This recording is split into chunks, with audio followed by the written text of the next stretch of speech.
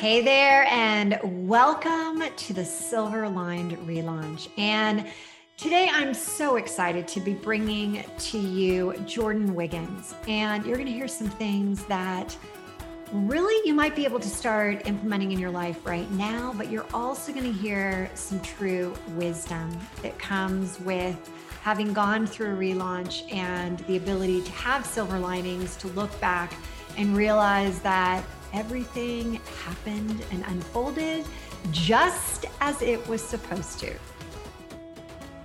You're listening to the Silver Lined Relaunch, and I'm your host, Hillary DeCesar, award-winning entrepreneur and transitional coach. Each week, I'll invite you to tune into inspirational stories, revealing how you too can turn ordinary experiences into the extraordinary. Feeling stuck? I'll share step-by-step strategies to fuel your ability to experience a life where silver linings are both abundant and possible. Hey there, and welcome to the Silver Lined Relaunch. And today I'm so excited to be bringing to you Jordin Wiggins. And you're going to hear some things that really you might be able to start implementing in your life right now, but you're also going to hear some true wisdom that comes with having gone through a relaunch and the ability to have silver linings, to look back and realize that everything happened and unfolded just as it was supposed to. So, Jordin, so great to have you here. Thanks for coming on the show. Thanks for having me, Hillary. So I always like to start with having you share a little bit about you for those that don't know you, and to jump right into really the most significant relaunch that you've gone through to date. Perfect. So my name is Jordin Wiggins. I'm a naturopathic doctor and sexual health disruptor.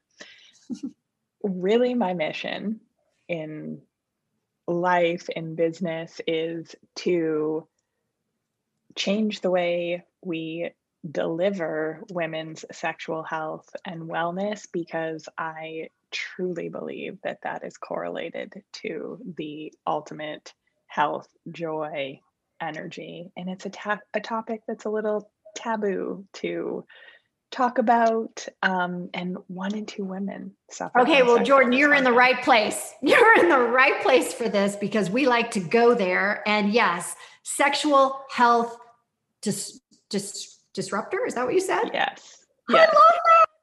I love that. That's so good. So perfect. But how'd you end up here? Yeah. So that's my whole relaunch and everything. Because I don't think anyone wakes up at any point in their life and thinks, oh, I would like to do sexual health for a living, because of the connotation, the taboo, the stigma around it. That you should see some of the DMs that I get on a daily basis from. I bet they're really good. Is this like Dr. Ruth on steroids? Yes. So basically, I had created this women's medical clinic, which was awesome. I thought I was living my dream. I was working 80, 90-hour weeks. I was struggling to fit in the things that made me happy. And I really wasn't making the impact that I wanted, or the change that I wanted, because what I saw happening over and over, and after you treat thousands of women and their energy improves, the weight comes off, hormones are balanced, but they kept saying, I just want to want sex, but I don't. My libido's the same. Nothing's changed. So everything would improve, libido wouldn't. And what was really interesting that also came with that was something that medically we call anhedonia, which is inability to feel pleasure or joy. So we'd have these women that hormones were now balanced, they were successful in their careers and other areas, and then this one area that they were stuck and couldn't fix was their libido and their sexual relationship with. With this ambidonia, what age are we talking about? What age of a woman? Literally like teens to women in their 70s. 1 in 2 women globally from the time that they should be sexual. Okay, that is a shocking statistic right there. And so there is 100% a large group of women right now listening to this that will fall into this category. Definitely. And I want them to know that they are not alone. They're not broken. And there are things that we can do to improve this. And it's a mindset game. Always So is, I'll tell you. right? It always is. Always somehow you're hearing this for about the, 1,000th time that we've talked about. It's always a mindset. But let's talk about this major relaunch before we dive into some of the specifics around, what people can do about this. Let's talk about really your relaunch and the significance that brought you here. So I decided in my business that I wasn't making the impact, or I really wasn't getting that change for women, because it was great that we were checking off a lot of items on their list of what they wanted improved. But with that anhedonia, the lack of pleasure, they still felt like there was something missing. There was this void. So I was like, I need to go in search of that. And this was over a 10-year process, really, of treating women, researching, figuring it out, developing a framework. So I wrote a book and I was like, this is going to be it. This is going to be, I'm going to get my message out there. I'm going to help so many women. And my book was set to launch March 11th of 2020. And then we all know the whole world shut down. Probably the worst time for a book launch. Yes, the worst time for a book launch, because my tour, my travel, my appearances were all canceled. So I expected my life to go one way, and then I had to close the doors to my clinic for a few weeks before we could slowly reopen. But that was hard when we were delivering in-person care and a lot of in-person services. And even for months, people were scared to go have their blood work done or come in for a treatment. So my clinical practice was suffering, and this book that I had taken a year and a half to write, invested my own money, the whole launch plan for that was canceled. So this interesting thing happened, and I don't know why, because I'm normally a little type A, and I know my plan, and if I'm going to do this, and then the next step is this, and the next step is that. But I felt this time freedom in this space that I had for the first time, well, really since before medical school, was a gift that I could take time and kind of think, what can I do? How can I change delivery? How can I pivot essentially to still make the impact, still get the word out, and live my dream, but with more alignment in what was true for me and how I wanted to live my life? Because I also found out I was pregnant in March of 2020, which was not planned. So I needed like a personal everything is colliding at once. I mean, we're talking like, okay, I have the quiet time. I'm now looking within. I'm now seeing how I can align with what I really want to be doing. I've got this book that nobody knows about. I can't get it out there. Okay. Now I'm pregnant. Whoa. All right. Yes. We're waiting. So I needed a relaunch like personally and professionally, because I knew that in 9 months I was going to have a baby that I wanted to be around for, and I wanted And this is your flexibility. first, and this is your first baby. Yes. Okay. So Yes. your So, first, and first child's coming, and your book, which is your, original baby, is just sitting there staring at you. Okay. yeah, yeah.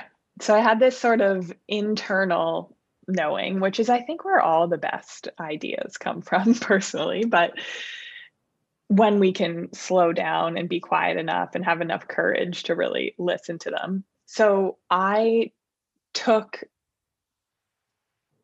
everything that I had learned and made a framework. And I was scared, is this going to translate online when I'm used to delivering face to face? And are women going to want to get in groups and discuss their sexual health and discuss these intimate details of what's going on in their marriages? And But it's not just marriages, it's also their single life. yes. It's like teens all the way up. Yeah. So attracting the wrong partners, Right. date issues with when they're dating, or being in like we work with a lot of women that recently are divorced and are kind of like, okay, this went wrong in round one. I really want to change things and get it right moving forward. So yes. Help me understand. So we at the Relaunch Co, we relaunch women back into the dating world, really looking at the limiting beliefs, really looking at how to date, like, the landscape. But what you're talking about is much deeper. You're talking about what tell us more about specifically when you're helping people that are just getting a divorce. What are you doing for them?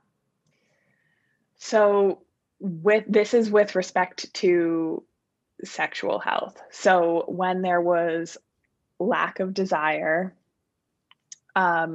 inability to get aroused or stay aroused. So those of us that like to make to-do lists in our head while we're being intimate or we're thinking about the next thing, women that have pain with sex.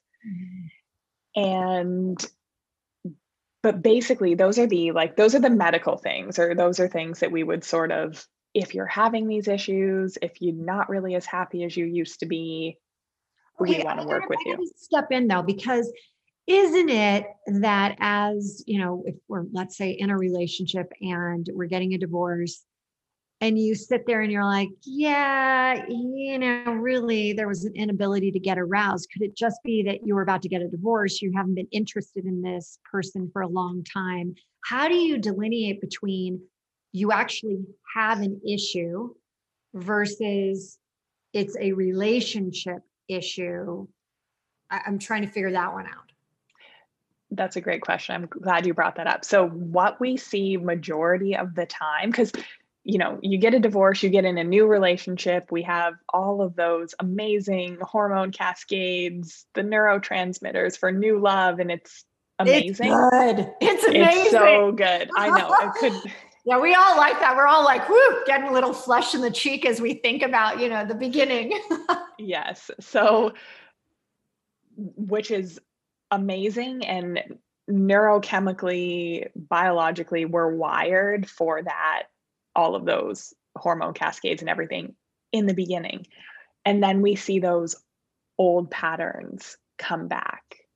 So wherever we were blocked mindset wise, to not desire sex, they usually come back after that honeymoon period wears off. How long is the honeymoon? Depends on the partnership, depends on what else they've got going on. It's a pretty wide range, but 6 months to 2 years, depending. Like sometimes if you're long distance, those hormones can stay for longer. Sometimes if you move in together and you're picking dirty laundry up off the bathroom floor every day, it can go away a little quicker. So there is some variability there. Well, you know what's interesting about this is that my second husband, my husband now, I should say, it made me sound like I have multiple husbands after this, but no, my husband we initially were going back and forth between two different houses because he had kids, I had kids. We were about 40 minutes away from each other. I got to tell you, it kept the romance alive for a very, very, very long time that really felt like, young love. And we did it. I mean, we did it for probably, oh my God, 3 years. And then we started to spend more time together. And I was actually really concerned when COVID hit because we had just moved into an apartment in the city where we were very close proximity. We didn't have that space anymore. We weren't able to go outside and do things. And I'm not nervous, but I was wondering like what's going to really happen with our sexual life. And we've always been, very sexual and very, interested chemistry wise in, each other. And it ended up being, woohoo, I can sit here and say it worked. Everything was awesome. And, it got even better. But I did go into that thinking like, I was worried. Like, I was like, and I'd been divorced from, another man in the past. And I was like, oh my God, am I going to stop being attracted by being there every single day, by having the dirty clothes, hey, it's you again each morning. And so when you're saying this, it's like, it could have like, it really can go. You can lean into those past beliefs that might have come up. Can you tell us more about that part of it that sometimes, more common than not, you're saying 1 out of 2 women feel this way. So this is pretty common for people to feel like, yikes, I've lost that loving feeling. Yes. And then we try and we blame ourselves. We think that there's something wrong with us or that we're broken for not wanting to want it. But really it is in part about the miseducation that we all had about sexual health. Right. We were educated about reproduction. There was a lot of fear and shame-based education. So there's only these certain scenarios where most women feel like it's acceptable for them to be sexual, which is in a partnership, they're married, in the bedroom, when no kids are home. There's all these things that come up, these belief systems that come up, even valuing certain types of orgasms over other types. So by women thinking that penetration is the only way to really be having sex, for 80% of women, that's not the way that they can reliably orgasm, which is from penetrative sex. So that's just an example of a big belief that a lot of women hold, that they think there's something wrong with them, they're broken because they can't do something a certain way, but really we haven't been taught. Oh my God. So you're saying 80% of women don't orgasm during actual just regular sex. Penetrative intercourse, okay. Yes. So people right now are literally out there driving, running as they're listening, saying, oh my God, thank you for saying this. You're welcome. And I will say it. This is so important because we are, who are we even really taught by? We're taught by teachers in sex ed in school, which is just the worst. Here's the penis, here's the vagina, and you're everyone's laughing. And if you pay too close attention, it's you're the weird one. And so you don't learn it. You learn it from your friends, or you learn it just trial and fire, right? And exactly. When you first become sexually active, it's about the fastest experience on the planet. And that's because, exactly like you said, we're taught in sex ed or friends, or pornography is default sexual education for a lot of people, especially nowadays, because it's so easily accessible. And what is shown, what's modeled, is not what's most pleasurable for 80% of women. So it's like if we told men that. What does that mean? Say what you just said again. I didn't understand it. I didn't follow that. So what I mean is that, let me say it this way. So for men, if we grew up telling men that the best way for them to have sex, or sex, was us licking their elbow, there would be a small percentage of men, especially those that like who got practice off on the elbow lick. they would, right. It would be a small percentage of them that could orgasm or climax from that. But for the rest of men, they would spend their whole lives thinking like, wow, there is something wrong with me. I don't normally, that doesn't feel great to me. This does. But if they're constantly in a partnership trying to do something that is not most pleasurable to them, they're going to feel broken. And that's what happens to 80% of women that don't reliably orgasm from penetrative sex. Oh, okay. So I've heard there are 10 different ways to orgasm. Is that so true? This is a little bit of a myth bust, but I'll tell you. So the clitoris is how most women reliably orgasm. So we need to stimulate the clitoris some way, somehow, to orgasm. Mm-hmm. And that 20% of women that orgasm from penetrative sex, it's because the clitoris is being stimulated either externally or internally, depending on their anatomy. So, and I think this is a bit of a marketing thing and a way to sell stuff, to try and say, oh, there's all these different kinds of orgasms, because we can write articles about it and it sounds new and it gives people something to, aspire to. But the clitoris is a really big internal structure. So if we're saying like a G-spot orgasm or other types, it's because the clitoris internally or externally is being stimulated in some way. It must, in order for a woman to orgasm, the clitoris has to be stimulated. And if it's not being stimulated by intercourse, then it better be stimulated by manual something, whether it's your hand. Yes, a toy. Yes. Yeah. Okay. So then so what you're saying is that we have to, as women, start to stimulate our clitorises as often as possible when we're having sex. That's exactly what I'm saying. And I'm saying that we need to teach whoever our partner is how to do it as well, with their hands, with their mouths, with whatever. But it's toys. It's just a matter of, if we take the focus off of penetrative sex and we teach women that they've been going to the same restaurant, ordering the same thing off the menu for 20 years, and then we're like, oh, look, there's this whole menu and there's all these restaurants, then all of a sudden sex is exciting again, sex feels good again.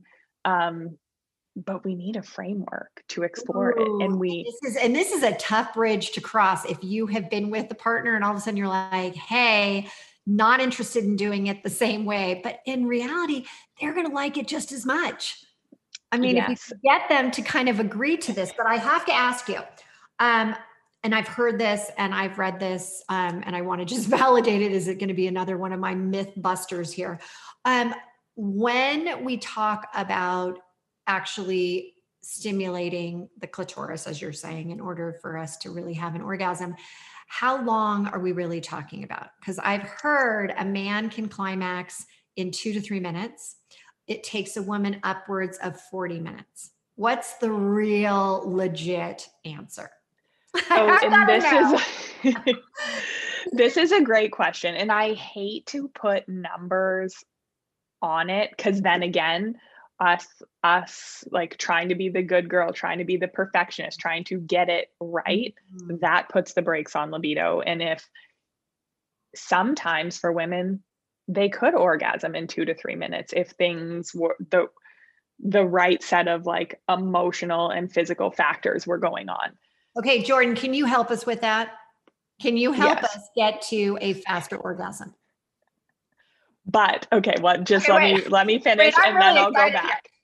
Poor E, sometimes I'm like, these are the statistics, 40 minutes. The poor guy is, feel like Yeah. So, Olympic and athlete. I will say I gotta figure this out.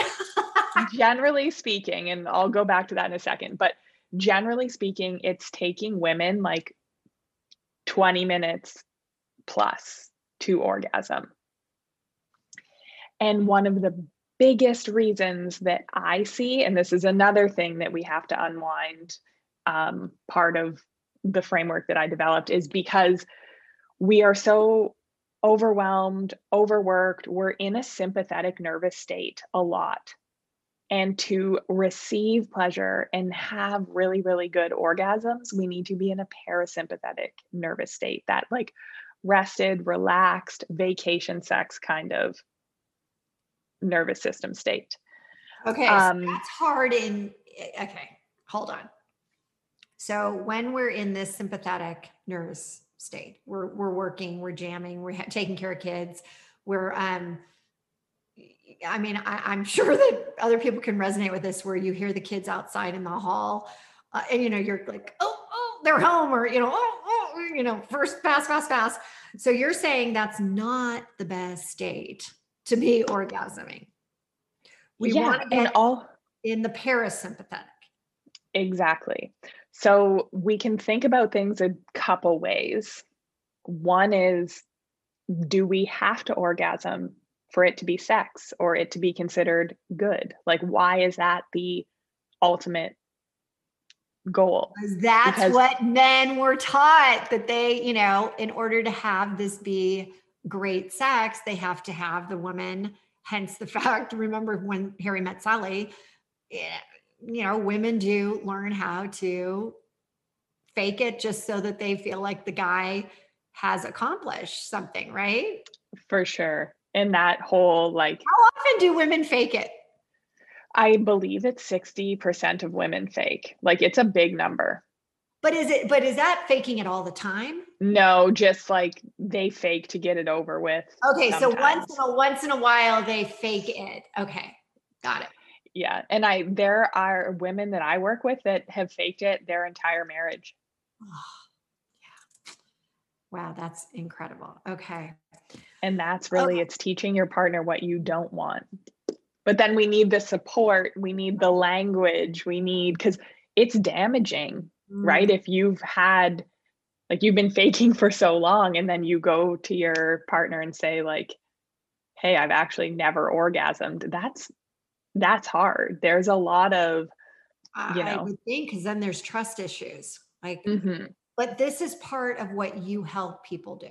Like, you help them take back this part of their life and help them get out there with their boyfriend, husband, whomever, and make sure, because it's my understanding now that you, as you said, your legacy, your dynasty, what you really believed you needed to do was bring back this ability for women to connect with themselves and to connect with their own body and orgasms. Like, how important is it for a woman's body to orgasm? So important. And we don't talk about this. So there is research. Orgasms keep you young. Orgasms improve immune function.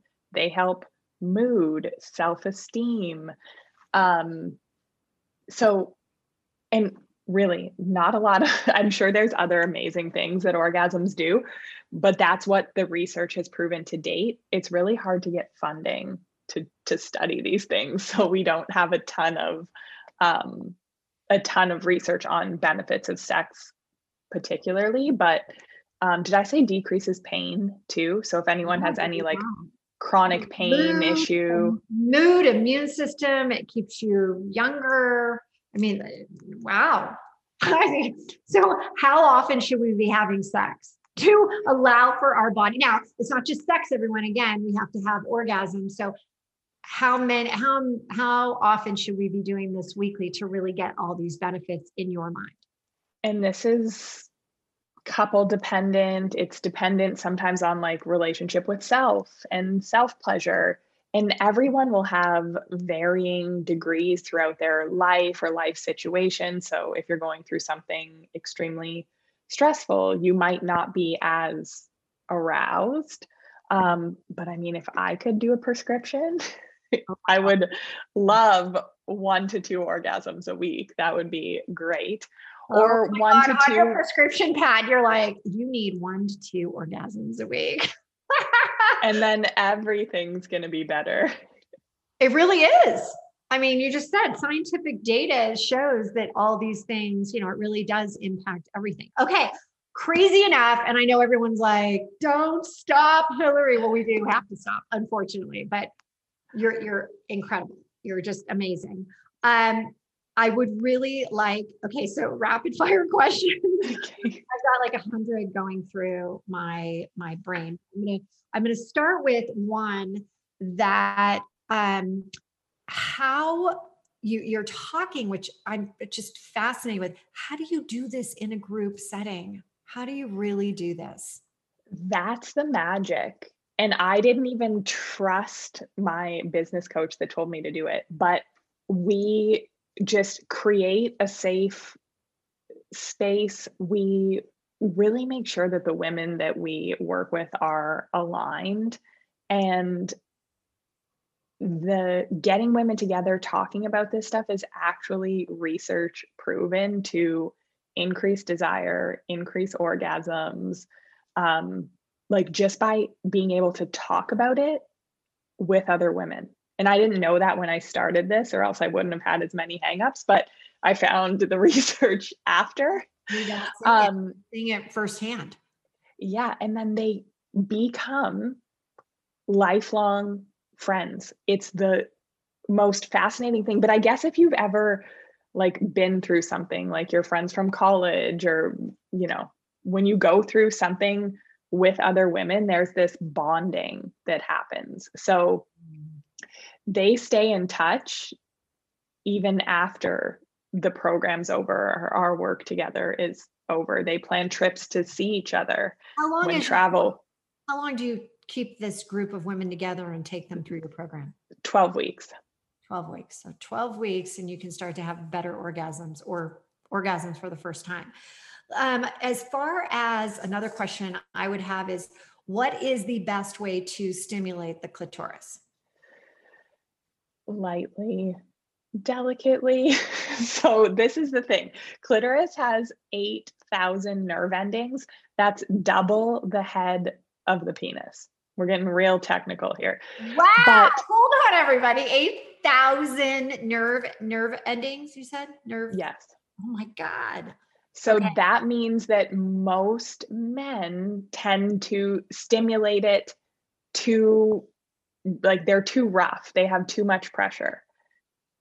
We want to like slowly, gently get started, and then maybe increase pressure and things as we go. But way, way lighter and more delicate than you think you need to. Okay, so another question I would have is this something that we should be starting before? Like if you have a guy that isn't going to give you that on average 20 minutes, should we start stimulating ourselves before we even like act like we're ready to have sex with this person? So that's a great thing. Good question. A lot of women that do take longer and their partner might be on board, not on board, we can do 2 things. One is get yourself in the state that you need to be in to have great sex. And we need to remove the factors that turn us off and add factors that turn us on, which is what we figure out. And then you come to that encounter more aroused and it's easier. So, and you could self-pleasure before. That's one way to do it. There are others. or turn taking, which again, we have this hang up that it's not sex unless it's penis and vagina with a mutual orgasm. But turn taking is really a fun way to explore what you like and what your partner likes. So you could have one night a week that's just for you, and the next week it's just for your partner. Wow. Okay.